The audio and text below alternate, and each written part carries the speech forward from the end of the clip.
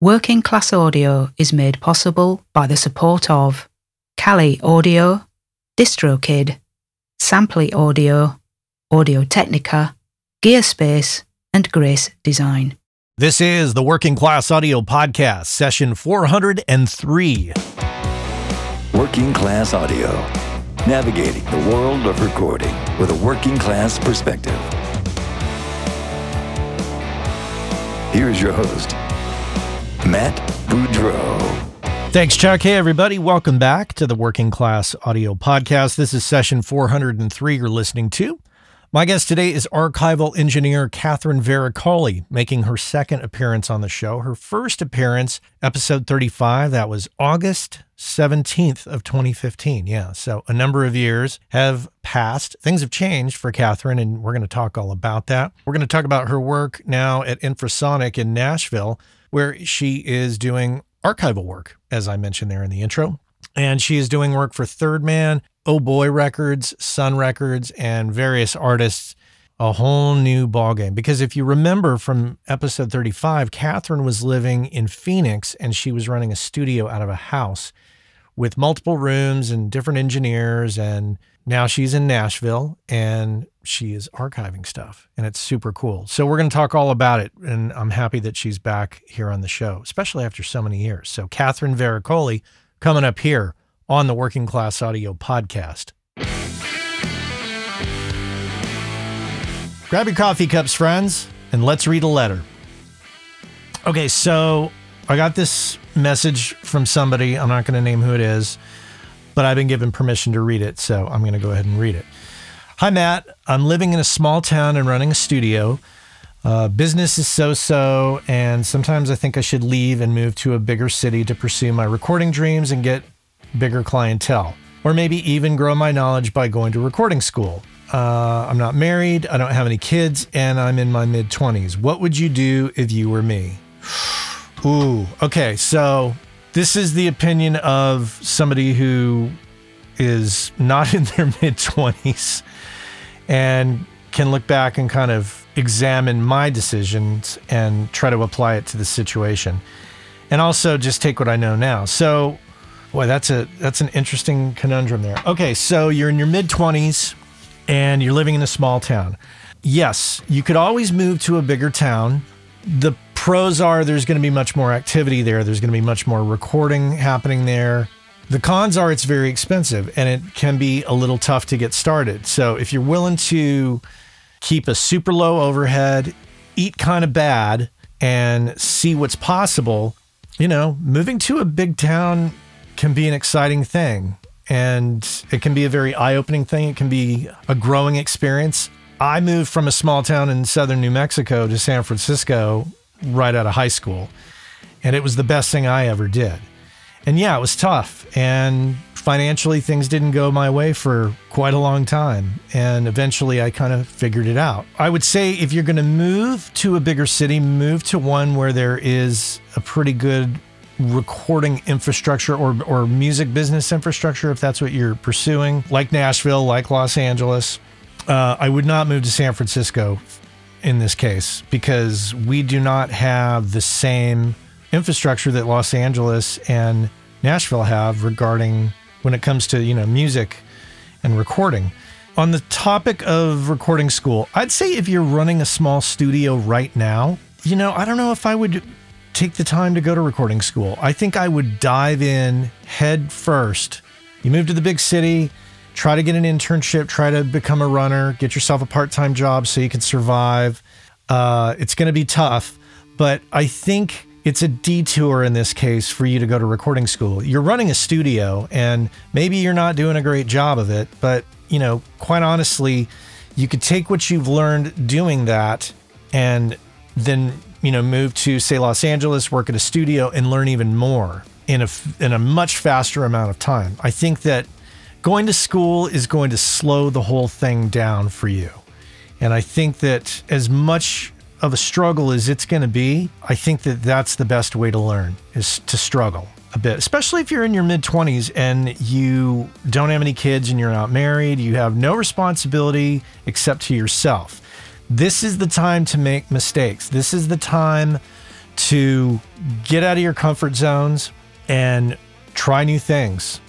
Try living in a place you've never lived before. And, if some people might say, oh, Los Angeles, that's just way too much for me. I get it. Okay, so move to Nashville. That's a little more easygoing in some respects, but they take recording and music just as seriously as they do in Los Angeles. So you can't just go and be lazy. You got to get out there and bust your rear to do this. And you have to realize that you're not the only one that has this idea of moving and trying to be in the world of recording. So knowing what I know now and looking back at my past, I think that if I were to change one thing, knowing what I know now, I would have moved to Los Angeles and I would have dug in and worked my career from that perspective. Let's look at past WCA guests. Matt Wallace did it. Of course, Matt got a little success before he left. So did Eric Valentine. But Matt and Eric both came from the Bay Area. Sylvia Massey, I think, came from the Bay Area and moved down to Los Angeles. So, yeah, but they weren't coming from small towns. They were coming from, pretty good sized towns and just moving to a bigger town. So let's recap. Move out of the small town, dive in, try to make it work. And hey, worst case, you can always go back to your small town and go back to your studio and take what you've learned and try things differently. Also, remember that everybody's attention is on social media and the cell phone. So if you decide you're going to stick it out in your small hometown at your small studio, I'm assuming it's small, remember, you're going to have to get savvy with marketing and social media for your studio. That's where everybody's attention's at. And I know there's going to be a lot of people out there who are going to say, hey, you always poo-poo social media. I do, because I don't like to spend too much time on it, but I use it as an active tool for marketing. And I think if you're a studio owner, whether you're in a small town or not, you've got to do the same. So that's that. But once again, move to the bigger town. Try that. And if it doesn't work out, you can always move back. It becomes harder if you become my age in your 50s and you think, oh, I think I'm going to move to a bigger town now. My first choice is you move out of your small town, close up shop at your studio, or let somebody take over it while you're gone. Try Los Angeles or Nashville for 2 years, or Austin or London, wherever you are. I don't even know if you're in the United States. But either way, I think you should dive in and take a chance. So that's my rant. Thanks for listening. Most of you already know about Grace Design and have known about them for years. They've been around since 1994. It was started by the two brothers, Michael and Eben Grace, who still run the company to this day. And you already know that they make incredible sounding products for us all. What you might not know if you don't know them is that Michael and Eben are two of the nicest people on the planet, easily approachable, very knowledgeable. You might have met them at a trade show and experienced this. Without a doubt, it's one of my favorite companies out there in the world of pro audio. You might have heard me a few times talking about the Grace 908 Atmos controller. I think the most elegant solution, if you're going to be doing Atmos, that is the best solution out there, as far as I'm concerned, hands down. And prior to that, I was using the Stereo 905 controller for many years. Not only that, but most recently, I have used their 108 mic pre's to do the Room 219 combo jazz record that you might have heard me talk about. The point is that they check all the boxes for me. They're incredibly nice people. They make incredibly great products. They're located here in the United States in Lyons, Colorado, and employ a number of people. They're the epitome of a small business here in the US, and I just love that whole thing. So if you are in the market for mic preamps or instrument preamps or monitor controllers, this is the company to check out, hands down. If you don't know about them, go to gracedesign.com, check them out. And if you're in the market for any of those products, you absolutely have to consider what they offer, because what they offer is superior build quality and sound quality. And those of you who bought their products in the 90s that are still using them, you know exactly what I'm talking about. So check them out, gracedesign.com. I know the business of audio is a frustrating one sometimes. The audio part's pretty fun, but it's the business of it and the career part of it that's a little challenging to many of us. I can completely empathize with that. And if you thought to yourself, God, I wish I could talk to somebody about this, you can do that. You could talk with me about it. As a matter of fact, you can book me for a coaching and consulting call over Zoom. Very simply, just head on over to workingclassaudio.com. If you click on the menu button at the top of the menu, there is a link that says Coaching and Consulting with Matt. Super simple. Click on the link, Book me in for an hour on a Zoom call and we will discuss your particular situation and I will help you get refocused, re-inspired, and figure out what is the best path forward for you. If your situation requires a little more extensive conversation, we can absolutely book a series of calls and, like I say, get you focused and get you moving forward. I've been there, and when you don't have anybody to talk to about it, it's a little frustrating. So head on over to workingclassaudio.com, click on the menu button, and book yourself in for a Zoom call with me. And we can sit down and chat, coffees in hand, ready to tackle the business of audio together. Let's get to it. Catherine Varicoli, here on the Working Class Audio Podcast. Catherine, welcome back to the podcast. It's good to be back. You just told me it has been 7 years, almost to the day that I was here last. To the day that we're recording this, yeah. Really funny. Episode 35, it was in 2015. You were living in Phoenix. You had your studio in the house, and Yep. That's all changed. Yeah, well, everything's changed. I mean, everything's changed for everybody, I think. Yeah. Yeah, it has. I mean, there are things about 513 that I miss. I mean, I miss the staff and I miss the returning clients that we had. And I miss having that space that was part of that community. Mm. Yeah, I mean, I think toward the end of the life of 513, it kind of started to feel like it was time to do something different. Mm-hmm. You know, it was like I was getting a little burnout with dealing with bands. I think that all tracking engineers or studio owners probably hit that point at some point. And, you know, I really held out, I think, a lot for that community and didn't really see it moving in a positive direction. Not to like sort of crap all over Phoenix for any reason. I mean, Phoenix is great. It's my home and it's full of all the people I love. But, you know, it was time. It was time to move on. I was ready to do something different. Dominic, my house engineer, who's a lovely, awesome guy, still mixing and tracking in Portland, Oregon, which is great. He was ready to move on, and it was just the right time. And then COVID. And then COVID. Yeah, and my wife now, which is weird to say, Piper Payne. Former guest, WCA guest. Like a couple times. Yeah, who's way, way more famous than me, if fame is even a thing in this industry. She was already out here in Nashville doing some stuff, working for Infrasonic, and it just kind of made sense for us both to be here. The idea was in place, but it happened really, really fast when COVID hit, because it was kind of like, cool, we need to isolate. Let's move as fast as possible. So we kind of moved all of the studio stuff and all the house stuff at the same time, which was a huge to-do. And we did it in the height of the pandemic in 2020, literally with a giant trailer, 20-foot air-conditioned trailer, and tent, like camping.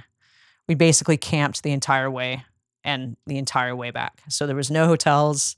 There was like very few public restrooms. It was insane. It was not how I would have wanted to do it, but looking back on it, it was actually kind of a lot of fun, but a lot of work. Holy crap. There wasn't a lot of people on the road then, were there?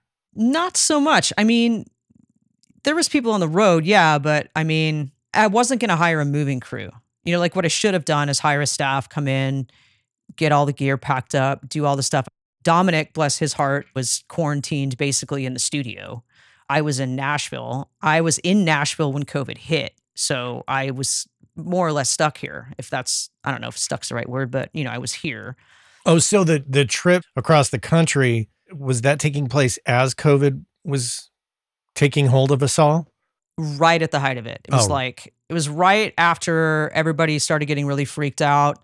And then it was like, cool, we don't have there's like no vaccine. There's like nothing to protect anybody. So yeah, I think it was October. It was that first winter, I want to say in 2020, when we actually did the move. Mm-hmm. But funny enough, we did it twice because we also moved all of Piper's stuff from the Bay.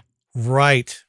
So yeah, we did 2 huge studio moves and a house move at the height of the pandemic, basically with a tent on top of a Tacoma. Yeah, I'm sure crazy. that was no tension there. Oh, we're great. We had a great time. Did It was you? lovely. Okay. Yeah, we really did. We travel really, really well together. But, you know, I don't know, you kind of learn that in a long distance thing. Her being in the Bay and me being in Phoenix for like the first 3.5 years. We did a lot of that. I have some logistical things to ask you. So, Sure. did you sell the house? I did. So I sold the house and the studio at the same time, obviously, because they were one and the same. And I found a really, really awesome real estate sort of agency that deals with like weird shit, basically. Like, you've got like a tennis court in your living room, or people that just have like a golf course, or somebody who did something crazy with their house, or has a weird property. And they were awesome. My real estate agent was awesome. She was also part of the music scene, so she knew about the studio. And it was a really good time to sell because when COVID hit, the real estate market lost its mind because the demand was still there, but there were no houses because everybody was quarantined. So everybody took their houses off the market. But we ended up selling it to a local label in Phoenix that's kind of co-owned by a band there. So it was a good sell. I mean, it went to somebody who was going to use it as a studio. We left some of the big stuff. We left the baby grand piano and a few other things, which was great for me because there was no way in the middle of a pandemic I was moving a fucking piano all the way across the country. So yeah, we sold the house. I did sell some of the gear that I knew I wasn't going to be using here in Nashville. And it was kind of like, let's just do it. It was quick. I put the house up with the studio. I think it sold 10 days later. Oh, wow. I mean, it went into contract 10 to 14 days later, which was crazy because we couldn't show it. I mean, that was another thing. Like Dominic was still running sessions and we couldn't show the house because I'm not giving somebody keys to a place that's got $1 million worth of gear sitting in it. That's stupid. Right. So we had to schedule the showings. Dominic had to be there for all of them. You know, my real estate agent was like, well, this isn't really the way we do it. And I was like, sorry, this is the way we're going to do it. Because I wasn't even there. Yeah. So you came from living in Phoenix, recording bands, and juxtapose that to what's going on today as I speak to you. You're in Nashville and you're doing what? I'm archiving. I am just archiving, which is a crazy shift, but also something super awesome that I always wanted to get into. I've always loved the analog side of things. I've always loved working with tape, working with media, and it was kind of a natural shift. I had a ton of decks already that I'd held on to because I didn't want to get rid of them. I had this really cool opportunity open up here in Nashville at Infrasonic with Pete Lyman and Reed Shippen. They actually had an opportunity to get into the archiving side of things, which just made a ton of sense for Infrasonic. It pushes business into the mastering side. It pushes business into the remixing side for Reed. So they had an opportunity to work with some folks that were already kind of doing that stuff. And they knew I was here and they were like, hey, we hear you want to do some archiving stuff. Why don't we start an archiving business and you can just run it? It was like, okay, sure. You know, I jumped into it, which was terrifying because the archiving that I'd done previous to that, or tape transfers that I'd done previous to that, were the things I would get here and there. I mean, it was a service we provided at 513, but it wasn't like our bread and butter. And I knew how to use the decks that I had. I knew how to bake tapes, sort of. I had like just enough information to do it well without fucking up somebody's asset or with a lot of liability. And it was a really steep learning curve. It went from that to like, okay, here's a bunch of work coming in from like Third Man. Oh, wow. So it was like, okay, cool. I need a crash course. So it was a lot of reading, a lot of watching stuff, a lot of really wonderful folks in the archiving community already who I was close to, who are so wonderful and helpful. And that's another thing too, that at some point in this conversation, we should chat about how different the archiving community is that I've found from the tracking and mixing community. But Jessica Thompson, who you know, oh yeah, who's sort of just kind of around the corner down the street from you, brilliant mastering engineer, archival engineer, restoration engineer. She was so lovely when I asked her if I could come up there and sort of sit in on some tapes that she was running for our Hooli, which is a label that does a lot of folk stuff, a lot of field recording, some blues.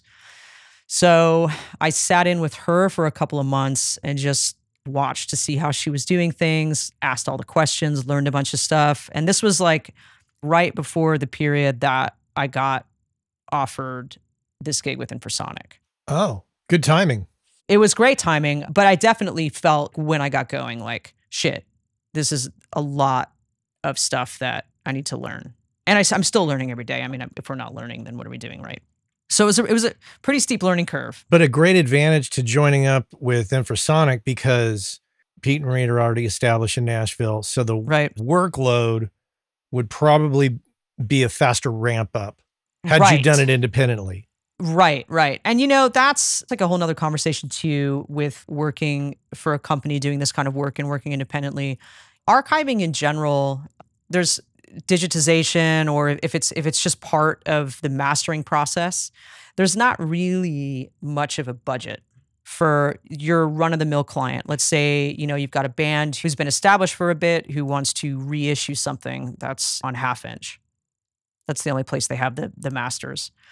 So they reach out to their mastering engineer because essentially the mix is already done. They just need to remaster it and reissue it or cut it for vinyl or whatever it is they're doing. And that archival part of it, the transferring part of it, just sort of becomes part of the gig for the mastering engineer. So that's part of the mastering budget. But, if you pull it out of that and sort of make it its own entity, which honestly is the best way to do it. If you've got somebody who is just specifically tuned into getting the best possible transfer of that, whatever that media is, and not burdening the mastering engineer with that, that somebody that's got all the tools, all the decks, everything that's ready to go, like that's all they do. It's tough to find the money.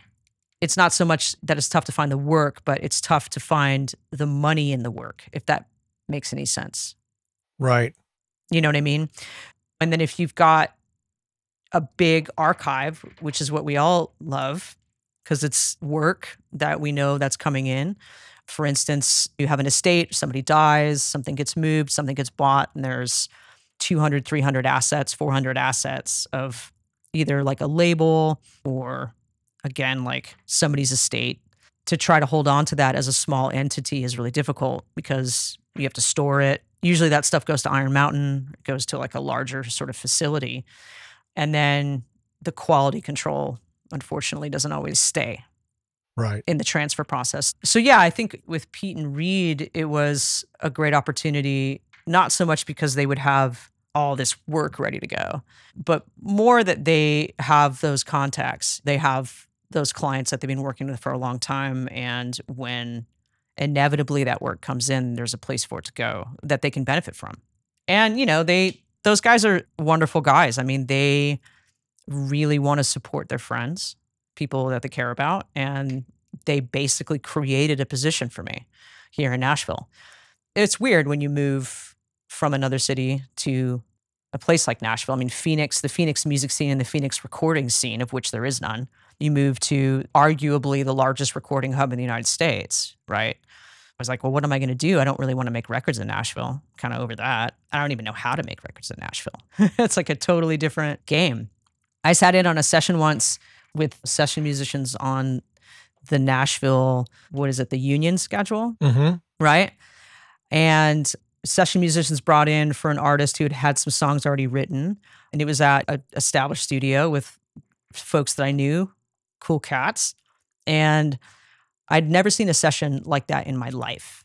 I mean, it was like musicians were in, 2-3 takes, done, writing everything out, communicating in their own language. It was like bam, bam, bam, in and out in like 5 seconds. And then it's like editing, overdubs, done.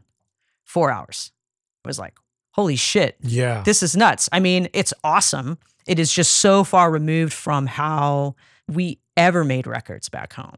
I mean, our process was, obviously we weren't dealing with the same type of musicianship, but like our process was like super slow, creative, not to say that Nashville's not creative, but my introduction to making records in Nashville, to make my long spiel short, was a hard no. It was like, nope, definitely not into this vibe. Do you know what I mean? It was a really, really weird thing.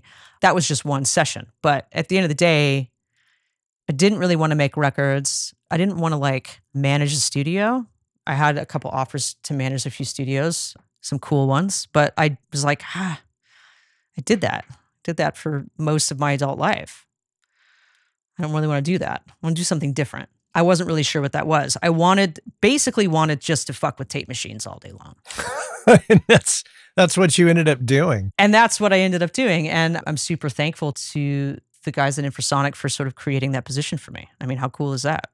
That is pretty cool. Yeah. I mean, it's a huge value add to Infrasonic because, as you say, it helps facilitate more mastering, more remixing. And it does. And you can have that done in-house and not farm it out and have to wait or... Right. Well, I mean, it does a few things. One, you're able to control the quality control process from top to bottom. And Infrasonic, there's a lot of reissues that come through Infrasonic. There's a lot of, we've got Dave Gardner who does mostly reissue work. His stuff is incredible. We just brought on John Baldwin, who's one of my favorite mastering engineers on the planet. Awesome guy. He's been in Nashville forever, and he does a ton of reissue work. He just recently did all of the remastering for the reissues for Nancy Sinatra. He does a lot of stuff for Light in the Attic. So it's great because essentially Infrasonic can offer a client from like literal medium to press a reissue, top to bottom. We can do the archival work, we can do the transfer work, we can do the mastering work, we can do the cutting work, and that's pretty cool. And another thing too is I think it brings a little more visibility to archiving, like audio restoration, audio preservation, that's outside of academia. That's an interesting statement. Yeah. So much of it is in academia, and it's fantastic that it's in academia. But, when you think about archiving in academia, it's just like, it's pretty mundane. It's a mundane thought to have. Do you think the approach is different? Like, I mean, if you're working at the Library of Congress or you're working at Infrasonic, is there something that's more musical about how you do it, or do you treat it the same? Like, what's the difference there?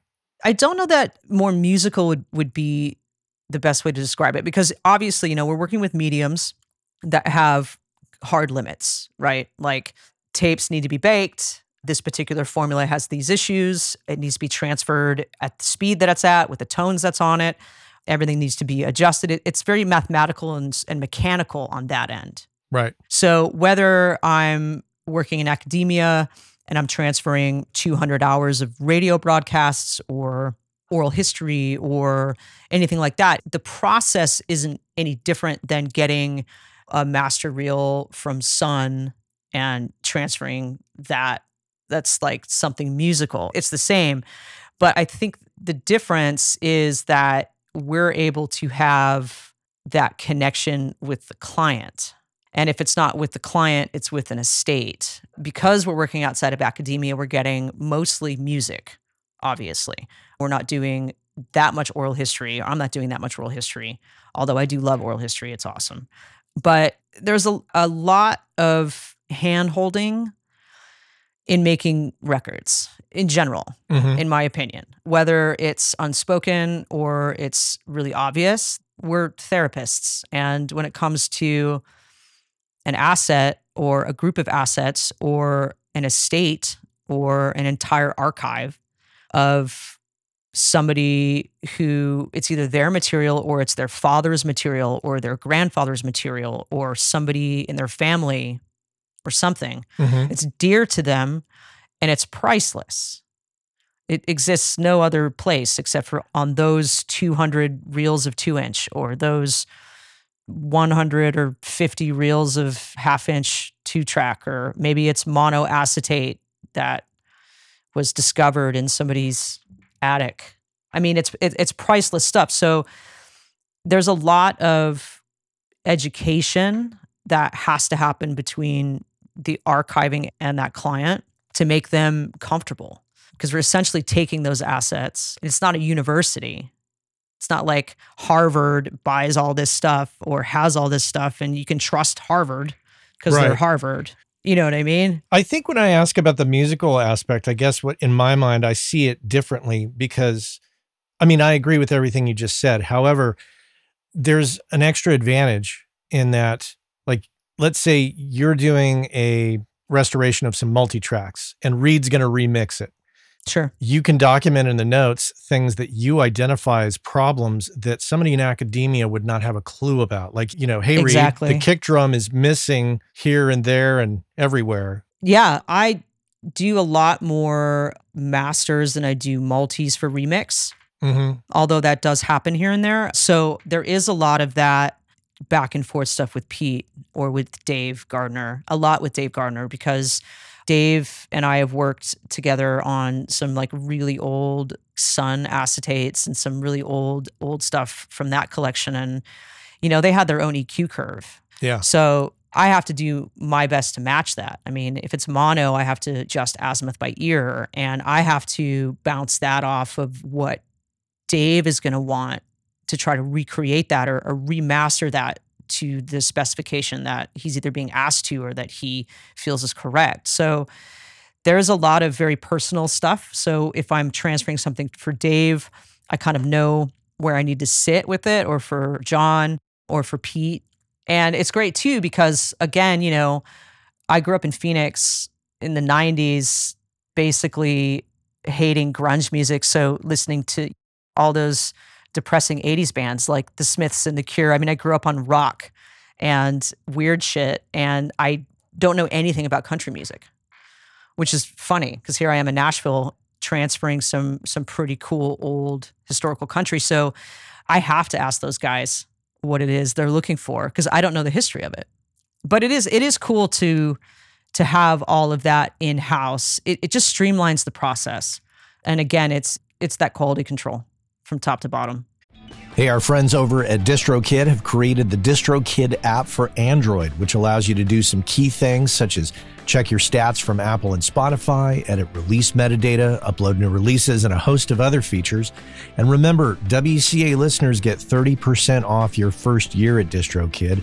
And if you just head on over to workingclassaudio.com/WCA30, you can follow the link, get your 30% off, and be off to the races. So check our friends out at DistroKid and make sure and get your 30% off by going to workingclassaudio.com/WCA30.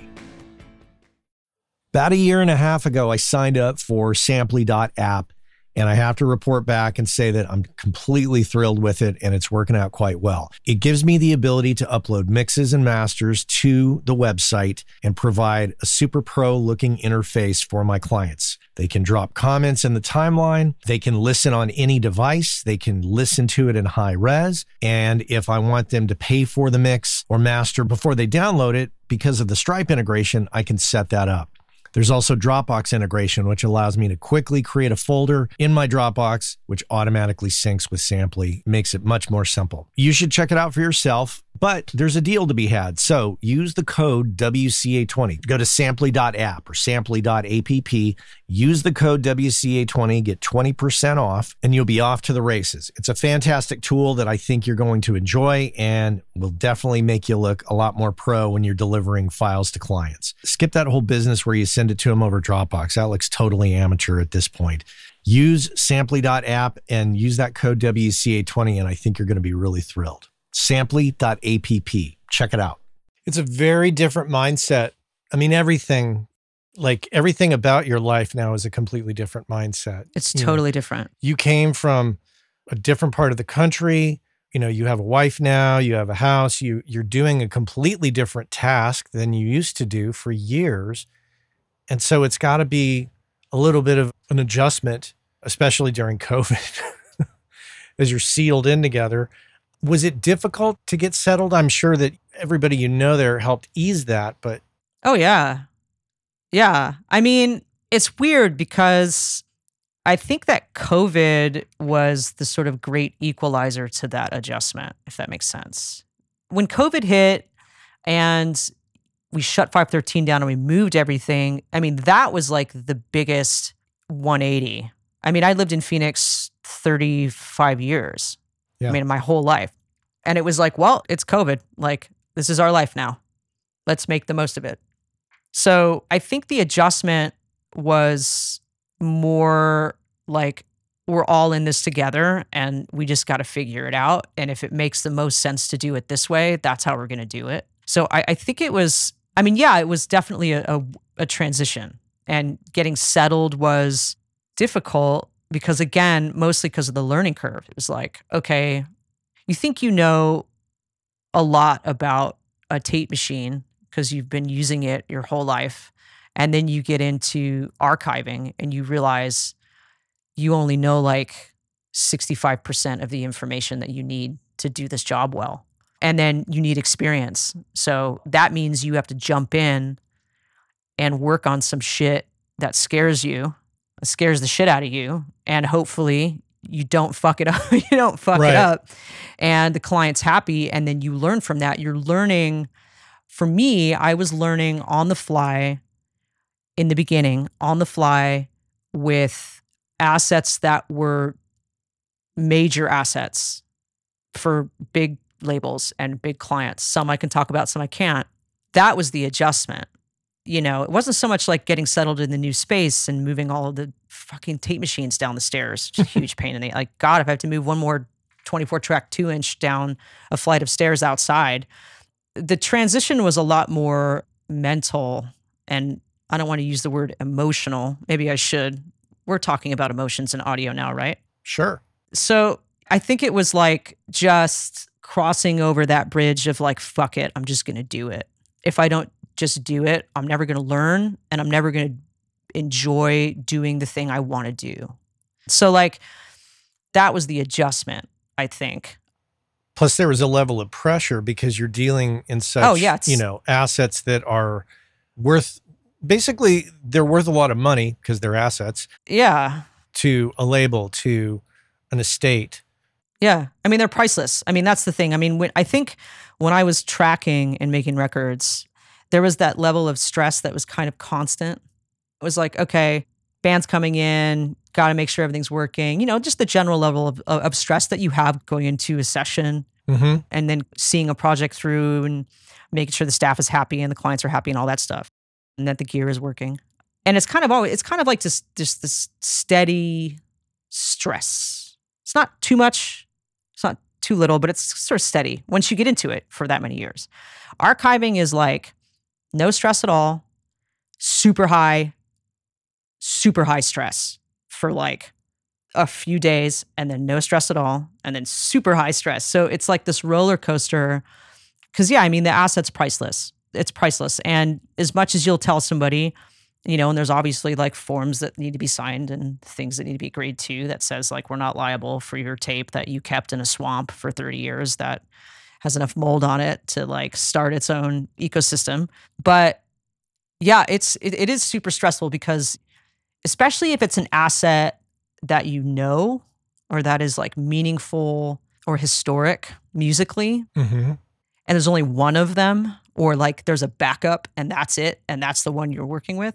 Yeah, there's a lot of pressure and a lot of stress. You've got the pressure with the actual medium.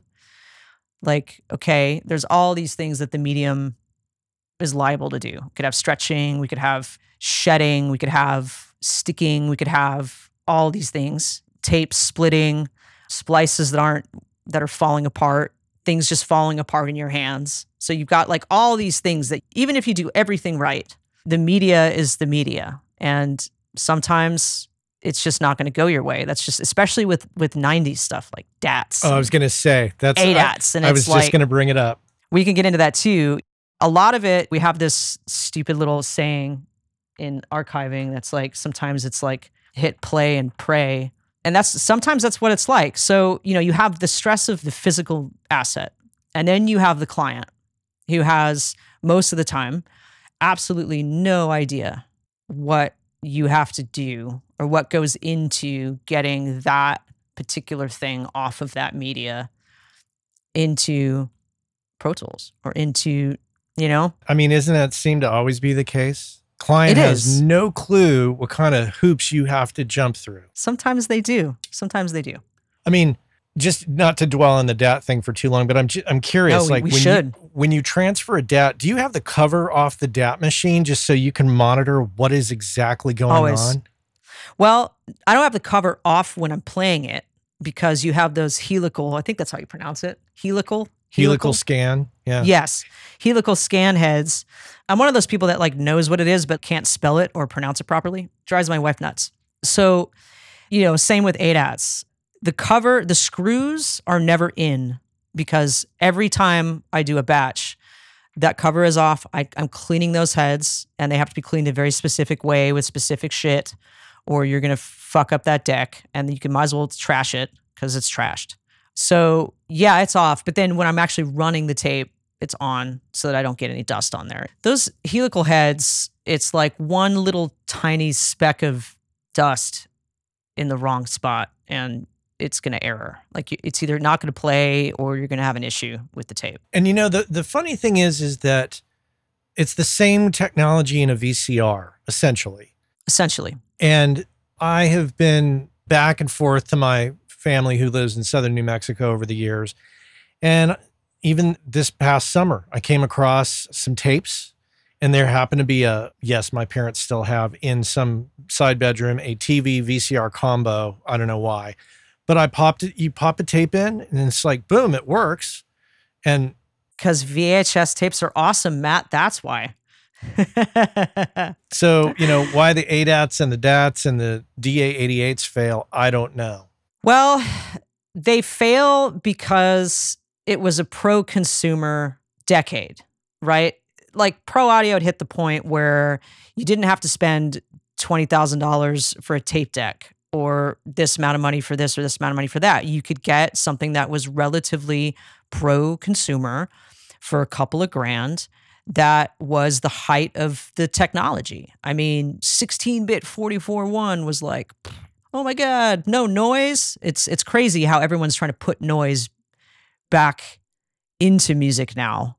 They spent so much fucking time in the 80s and 90s trying to take it out. And it was like, no tape hiss, like, oh man, this is amazing. And then it's just because it was pro-consumer, it exploded. And then the technology did not have enough time to not suck before it turned into something else. I mean, it was like we had ADATs, then we had D88s, then we had, going through the whole CD period where we had the Sony 1630s.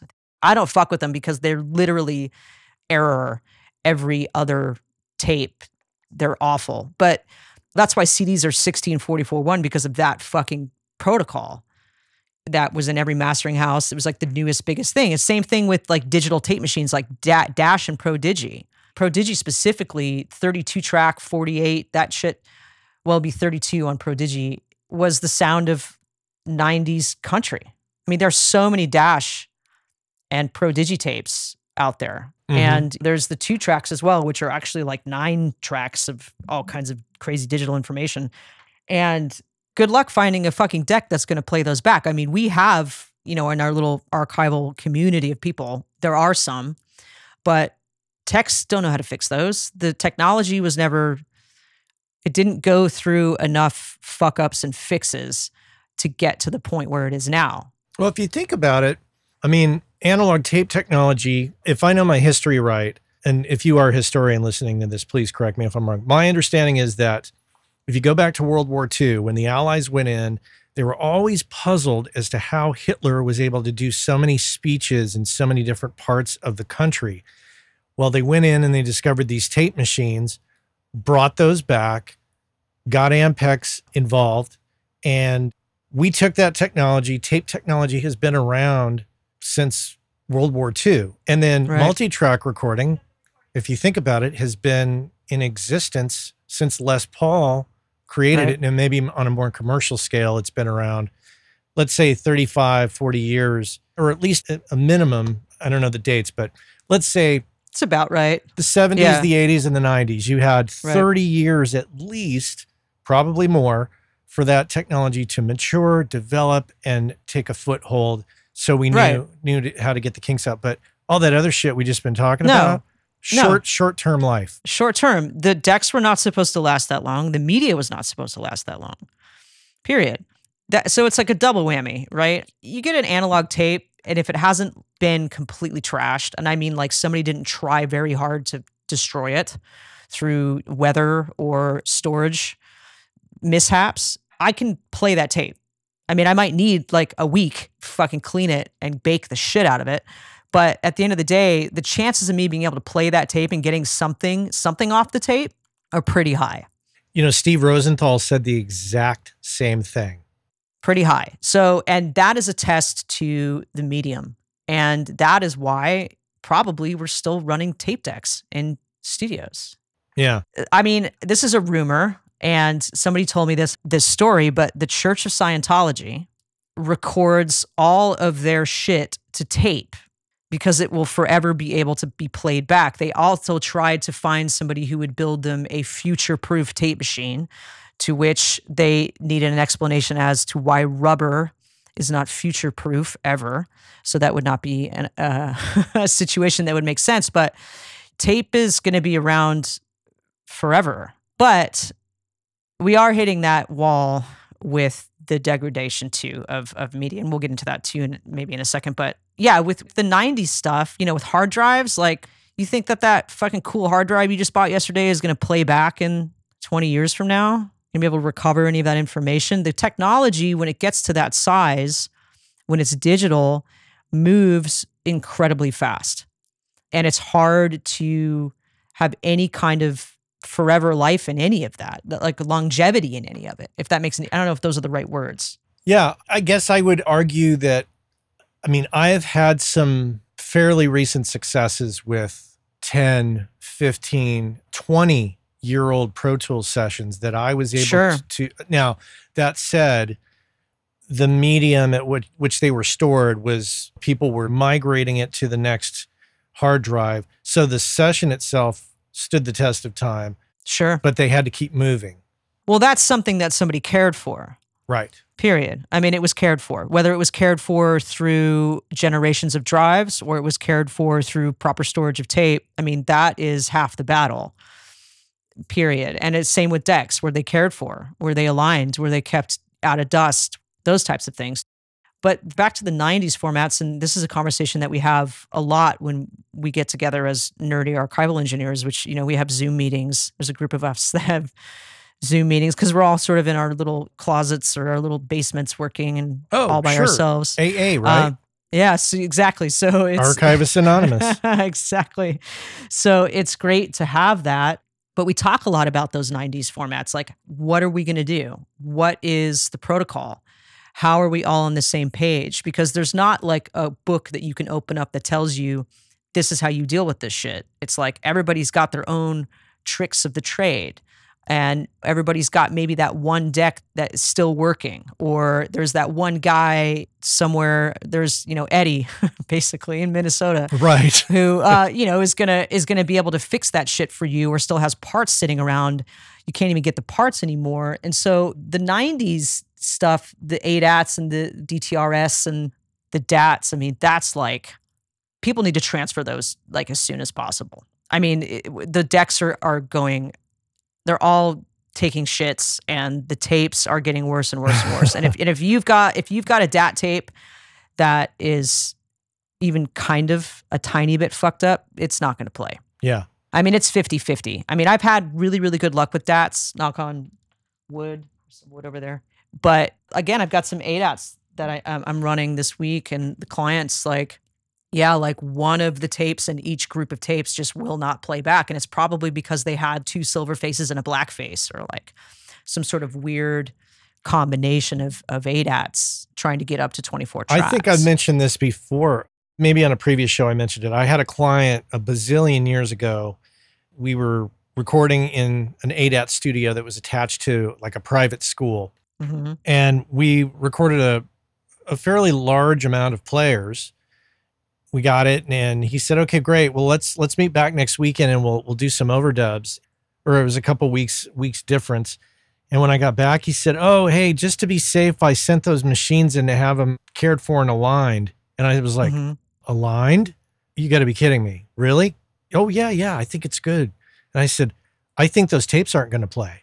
No. And sure enough, we put the tapes in, wouldn't play. This guy just about had a heart attack on the spot because all this money he spent on musicians and me and the studio. Totally. What are you going to do? Record to tape, man. on Pro Tools. Right. Now, I'll say this too. I've had some experiences with some piece of shit Fostex reel-to-reels, those old prosumer machines. And I say that with such venom in my voice because those machines were awful. Truly awful. The logic would fail. You can't get parts anymore. That compared to a Tascam, you could get a Tascam to run today. You can. I've got 4 of them. And yeah, you can. But, they all come with their own issues because when you get into that Tascam shit, you're getting into some really obnoxious noise reduction. That's a whole nother conversation is, again, how do we get the noise out that we're going to end up wanting to really put back in 20 years? We're dealing with 24 tracks of Dolby A. Best of luck. So again, it's like the archiving world is so much more vast, I think, than a lot of folks think that it is. But yeah, I mean, with the Tascam stuff, you're getting into the DBX, noise reduction. And again, it crosses over into that pro consumer thing. And the pro consumer stuff is where us archival engineers cringe because we're like, oh, fuck, this is going to be a Tascam thing, isn't it? What Tascam thing is this going to be? Right. When we get it. And recording engineers that have been around long enough will cringe at the format. I mean, 1-inch 24 track, whose idea was that? 1/2-inch 16 track. It's like, of course you need noise reduction. Jeez. But it was, a lot of records were made on that stuff. So we get a lot of those tapes. Before we started recording this interview, you and I were talking about me getting into Atmos, and you said that Atmos is really becoming a topic, obviously, of conversation there in Nashville. A lot of people are getting into it. How does that affect you from a restoration perspective? Is that just bringing about more multi-tracks? It does. That really is kind of the only way that I think it affects us. It's funny because at the height of the Atmos party in Nashville, I remember I was transferring some mono acetates and they just sounded so good. And I was like, man, this Atmos shit is fucking nuts, man. Like, I love mono. Like, bring back mono. So I don't know all there is to know about Atmos, thank God. I leave that to people like you and my pals that are into it. But everything is digital. Everything is, what's the word for a piece of audio that you place somewhere? Oh, an object. Yes. That's what you're talking about. Our tracks are now objects. So to get a track to be an object for a band that wants to release something in Atmos that has never been released in Atmos, that's been out for 20, 30, 40 years, well, we need those multi-tracks. And if they haven't been backed up, or maybe they were backed up during the days of Pro Tools 5 on giant brick hard drives, again, getting back into those old Pro Tools sessions, shit is a nightmare. People don't really want to fuck with that because what they're dealing with at that time is going to be 44.116. So they're like, fuck that. Let's get the multis from the sessions, if we can find them, and they've been stored properly, so on. And let's transfer those at 96, 100, and 192. So it's going to sound way better than if you're pulling it off of an old Pro Tools session. True. And the challenge in the legacy work is the fact that the further back you go, the harder it gets, because you had a 2-inch machine running SMPTE that was connected to a sequencer, and the kick drum was coming off the sequencer and not printed on the multi-track, or some variation of that. And the newer stuff is a breeze because it's all there. Oh, yeah, totally. Yeah, I mean, that's another conversation with Sync. So yeah, I mean, Atmos is a great opportunity for archival engineers who are able to or do run multis, and whether it's like digi multis or if it's 24 track 2-inch or 16 track 2-inch or so on, or getting into the Tascam stuff, it's more work that's coming in because labels are asking for that, artists are asking for that. They want their original tracks at the highest possible sample rate and bit depth they can get it at, so that they can remix for Atmos. Do you think that there's going to come a time when everything's just been transferred that people want to transfer? Because I mean, if you think about it, you got Bill Smith out in LA at United, you got Jessica Thompson up here, you got Steve Rosenthal in New York, you're in Nashville. I'm sure that there's a ton of other people that I can't possibly name. Dan Johnson in LA, Audio Archiving Services, is probably top top of the game as far as the ability to transfer any format. You don't think it'll run out? No. The community outside of academia is not very big. There's maybe 50 of us? Really? Maybe Damn. 100? Wow. Okay. 100? I mean, that are actually like doing archival stuff. Like not just somebody who's got a tape machine who can like transfer that for you. Like Right. somebody who is actually doing archival work that has a certain amount of quality control, I guess. I don't know how to put that without being shitty or sounding shitty. But no, there are more assets out there, I think, and I've had conversations about this with archiving folks too, than there are engineers to move them. Most of it is lack of education and lack of knowledge. So there's a lot of assets that people don't fuck with because there's water damage. They don't even know that those things can be remediated. You've got things that people are finding every single day. One of my most recent larger projects that I can't talk about, I wish I could, but it's a really cool old songwriter who's dead. They just found hundreds of little tiny 3-inch hub consumer mono demos that were all home recorded. They're songs that nobody's ever heard, hundreds of them in an attic. Wow. And those types of things happen. I mean, there is a wealth of assets in the South that nobody is fucked with. There's stuff in Memphis. There's studios that got bought by other studios, that got bought by other studios, that got bought by corporations that took those assets and put them in a closet or in a safe, and they don't want to fuck with them. I mean, a lot of it is the licensing, people not really knowing who owns the rights and not really wanting to deal with any of that. But also people that have a lot of assets that they didn't think had any value until now. Things that people are getting into are changing. If you're looking at like how many vinyl, like the vinyl industry, like how many vinyl records are being sold every day, Mm-hmm. it's insane. I mean, reissues have lost their minds. Like I just bought a 2 LP, super overpriced, but like really awesome packaging, 2 LP, 180 gram issue of the music from Mega Man 2, like the Mega Man video game, which for me is awesome because I loved that game when I was a kid. And I was like, holy shit, I'm going to buy that. Well, I mean, somebody at some point had to go, do you know what? I bet you people would be into buying the music from these video games. Let's find where those tapes are. My point is that there's a market for that did not exist until this climate. Right. So as those trends change and those climates change, the things that people are going to want to pay for, or the things that labels are going to be doing market research to find out what people will be willing to pay for, Yeah. are going to pull up assets that you're like, well, of course that exists somewhere. Just never thought about it. So I think the number of assets that exist are pretty big. Also, Pretty vast. Also, you've got things that were transferred and backed up in the 90s that are no longer viable for a reissue because they're 16-bit 44.1. They weren't done very well. So those need to be re-transferred to hit the quality control level of the releases that are coming out today. And a lot of labels are asking for that too. Like, oh, well, we have these transfers that this guy did for us in the 90s. He transferred most of the catalog, but all of the mastering engineers we're sending him to are not happy with them because they're like 1644.1 and they're like noisy. You know what I mean? Let me play devil's advocate here. Sure. Alanis Morissette, Jagged Little Pill, done on Right. ADATs. Totally. ADAT formats were at 48K, 16-bit. Eventually they went to 20-bit, but Right. let's just say for argument's sake, 1648.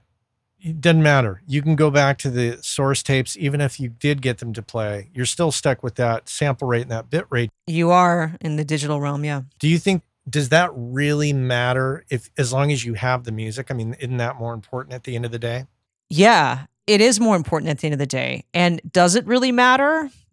No, not always. But the person who's paying for it, who doesn't know what 44.1 means, but when somebody tells them that 192 is better, okay, and they're paying for it, Yeah. which is usually somebody sitting at a desk at a corporation. I mean, these days, when you get into assets that are of that size, yeah, it matters to them.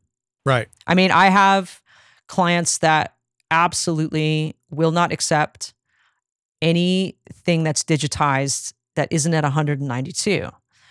I am not an advocate of 192. 96K sounds fucking great. Our converters that we use are great. There's not really any need for a 192, in my personal opinion, but it takes up a lot of hard drive space. Yep. How much processing are we doing? Are we doing a fuck ton of processing? Okay. Are we not? Are we just quick remaster, reissue? Are we cutting this to vinyl? Like, I think there's a time and a place for 192, and not a lot of that exists in the archival world. I mean, it's going to be an unpopular opinion, probably get some folks that'll have some keystrokes in the comments about that one. I mean, sample rates. I mean, come on, that's a hot topic.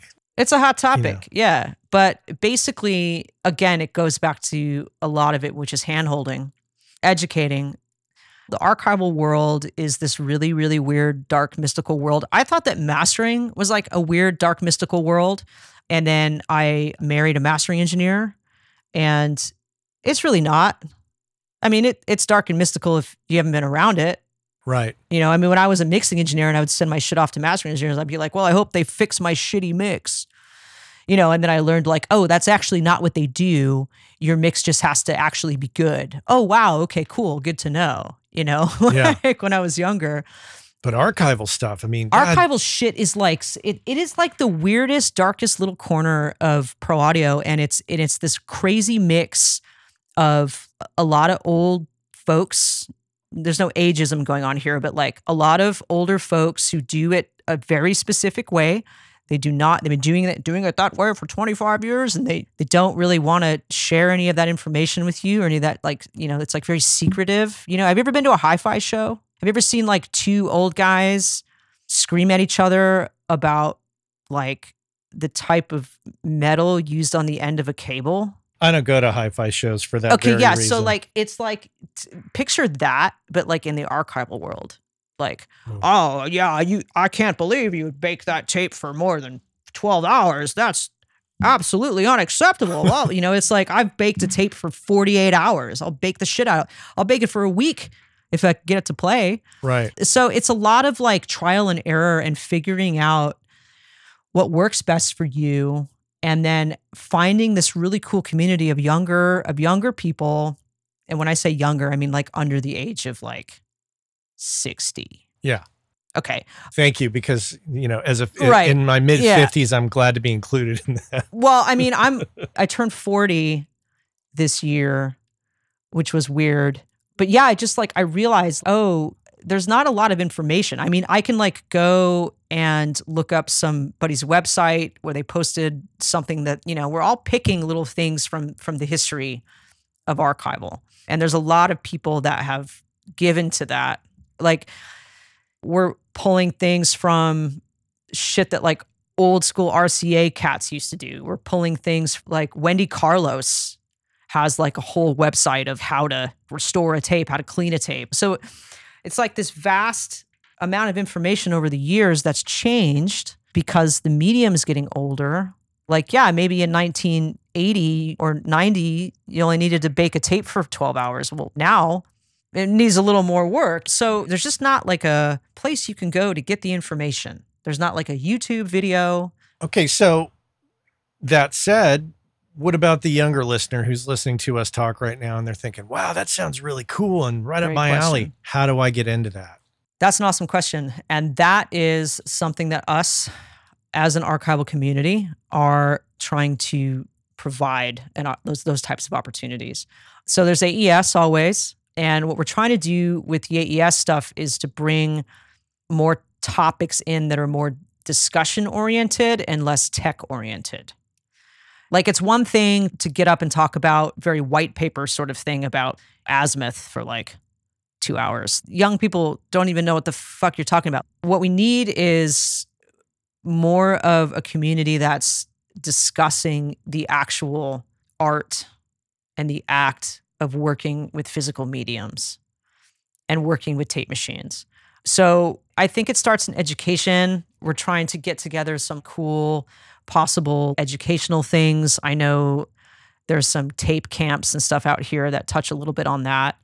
But what's cool if you're young and you want to get into this, now is the time, because you've got people who are like, okay, we don't really want to fuck around with the old hat, and we love what academia is doing, but it doesn't really apply to us. So we need to band together and figure out how to do all this shit and save all of these old recordings, like, as a community. And that's super powerful. And to have young people that are interested in that, they can jump onto any of the AES stuff that we're into, or any of the stuff that we do that's like on Zoom, if it's public, which we're trying to do more of, or just reach out to us. You know, I mean, I get emails from folks all the time that are just like, how do I get into this? Okay, cool. You know how to use a tape machine? Like, let's chat about it. It seems like it's absolutely critical. Time is of the essence as far as I'm concerned, because you got to bring newer blood in, because time's not stopping. And all those tapes, they're just degrading as we're sitting here talking. Well, the tapes are degrading as we're talking. The decks are degrading as we're talking. And the one thing that's degrading, that's the most important, is the knowledge. Right. That's degrading. Our line of work is directly influenced by and related to how well our tape machines are running, period. If my deck is not at 100% then I am not going to be able to do my job correctly, or to the level of quality control that I want to. Everything has to be working as well as it possibly can, especially in multis. I have got 24 problems when I'm setting up a multi-track, and they all have to not be a problem. Do you know what I'm saying? So it's like, there's a joke in there somewhere. There's a Jay-Z song in there somewhere. There is. But the issue is, we're working with decks with Ampex 102s and 104s. We're working with Studers, 827s, hopefully not 800s, God forbid, but A80s. Some of us are using MCIs. Some of us are using Ataris. Some of us have to fucking deal with Tascam shit every day. I mean, what we need is these guys who are retiring so fast, like birds falling out of trees, or sadly passing away, with all of that knowledge. Like, we need Studer techs.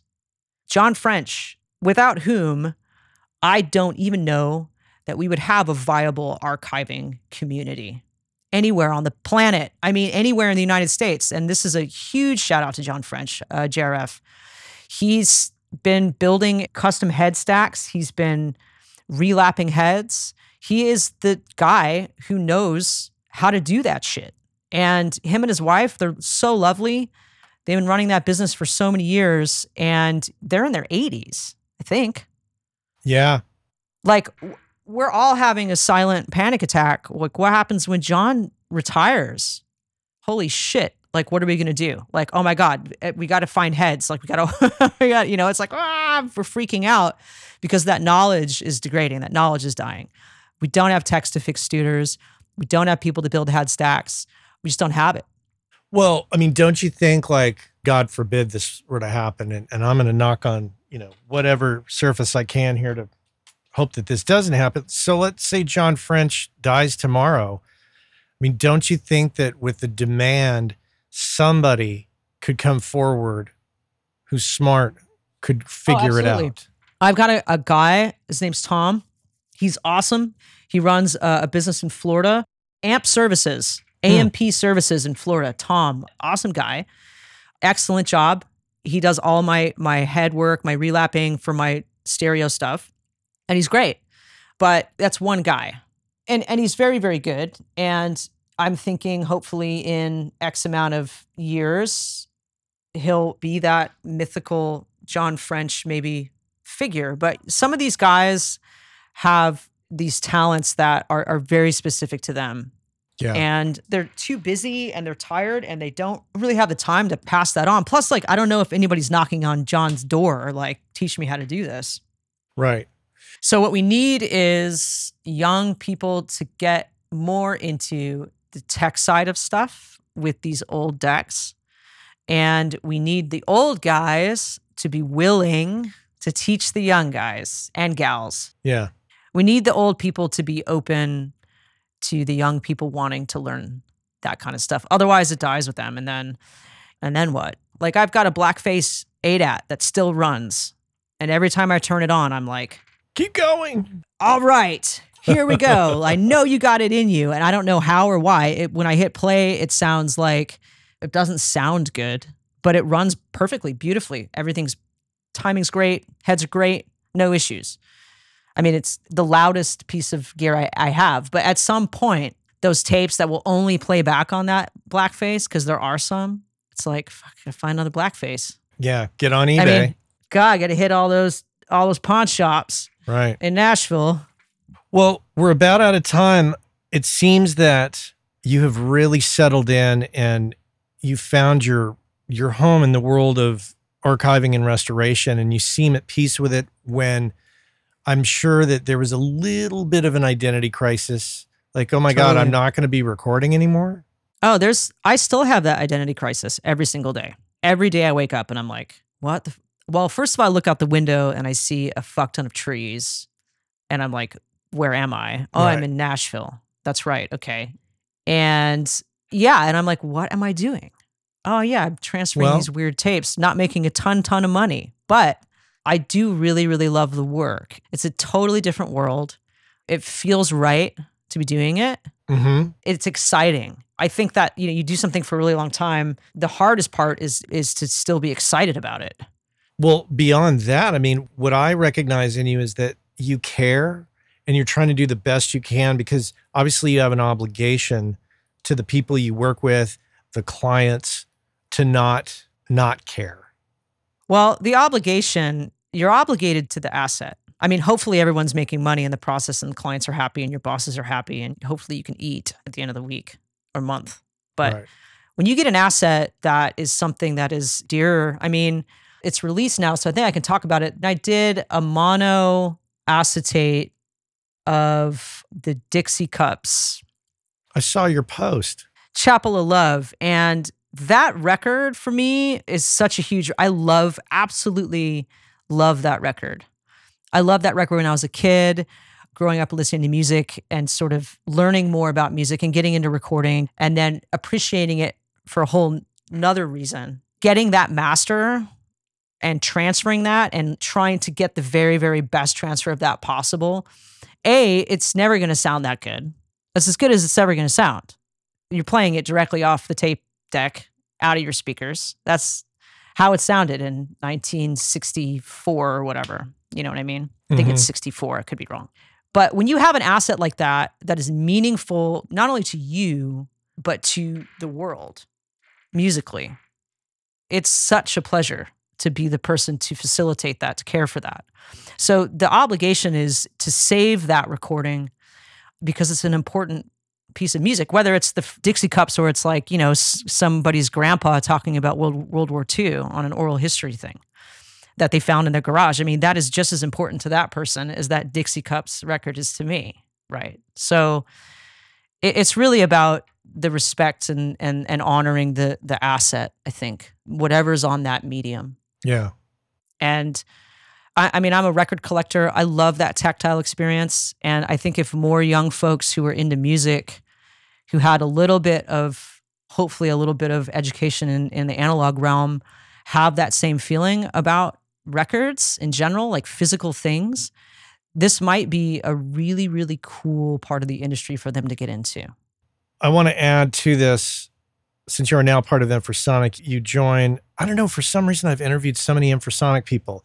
I've had Pete, Piper, Daniel, Dave, Nick. Awesome. On, and now we can officially add you to that list because you're an Infrasonic person. But really good to see you and really good to catch up because, COVID. Yeah, man. I haven't seen you or talked to you in ages. So This is really fun for me to see what you're doing and hear about it. So thanks again for coming on. Yeah, Matt, thanks for having me, man. This has been great. It's fun to talk about this weird niche kind of stuff. Absolutely. So. All right. Well, you take care. Thanks, Matt.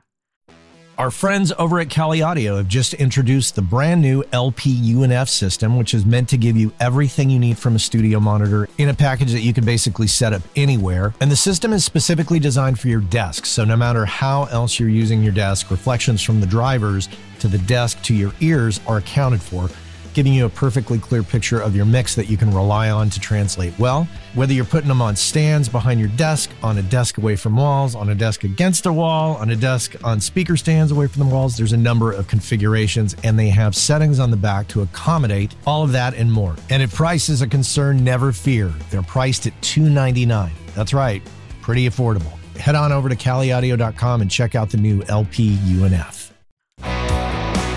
Catherine Vericoli here on the Working Class Audio Podcast. Thanks so much for being here with me today. Just a reminder to head on over to workingclassaudio.com/15tips. And you can download a free PDF. It is called 15 Tips to Help You Survive as an Audio Professional. And they are chunks of interviews that I've pulled from Jack Endino, Eric Valentine, Andrew Sheps, and Steve Albini. And those are some pretty cool ideas that they have in there. So I hope you can read that, and I hope it will benefit you. So check it out, workingclassaudio.com/15tips. But that's all for me today. I want to thank the crew. That includes, of course, Anne-Marie Plow on the editing, Cliff Truesdale on the Working Class Audio theme song, and Chuck Smith with the magical voice at the top of the show. Connect with me on LinkedIn. Feel free to send me a message, of course. Until next time, take care. Hey, I know many of you are aware of this, but for those of you that aren't aware, Working Class Audio sponsors the forum over at gearspace.com called Audio Life. And quite simply put, it's a place where audio professionals can go to talk with other audio professionals about things other than audio gear, including life hacks, work-life balance, health and hearing loss. You know, if you want to talk with other audio professionals who can identify with what your lifestyle is like, and how it relates to things going on in the world outside of audio, this is a great place to go and check out. So head on over to gearspace.com, check out Audio Life, many of the same topics that we discuss here on the show on gearspace.com. So check that out.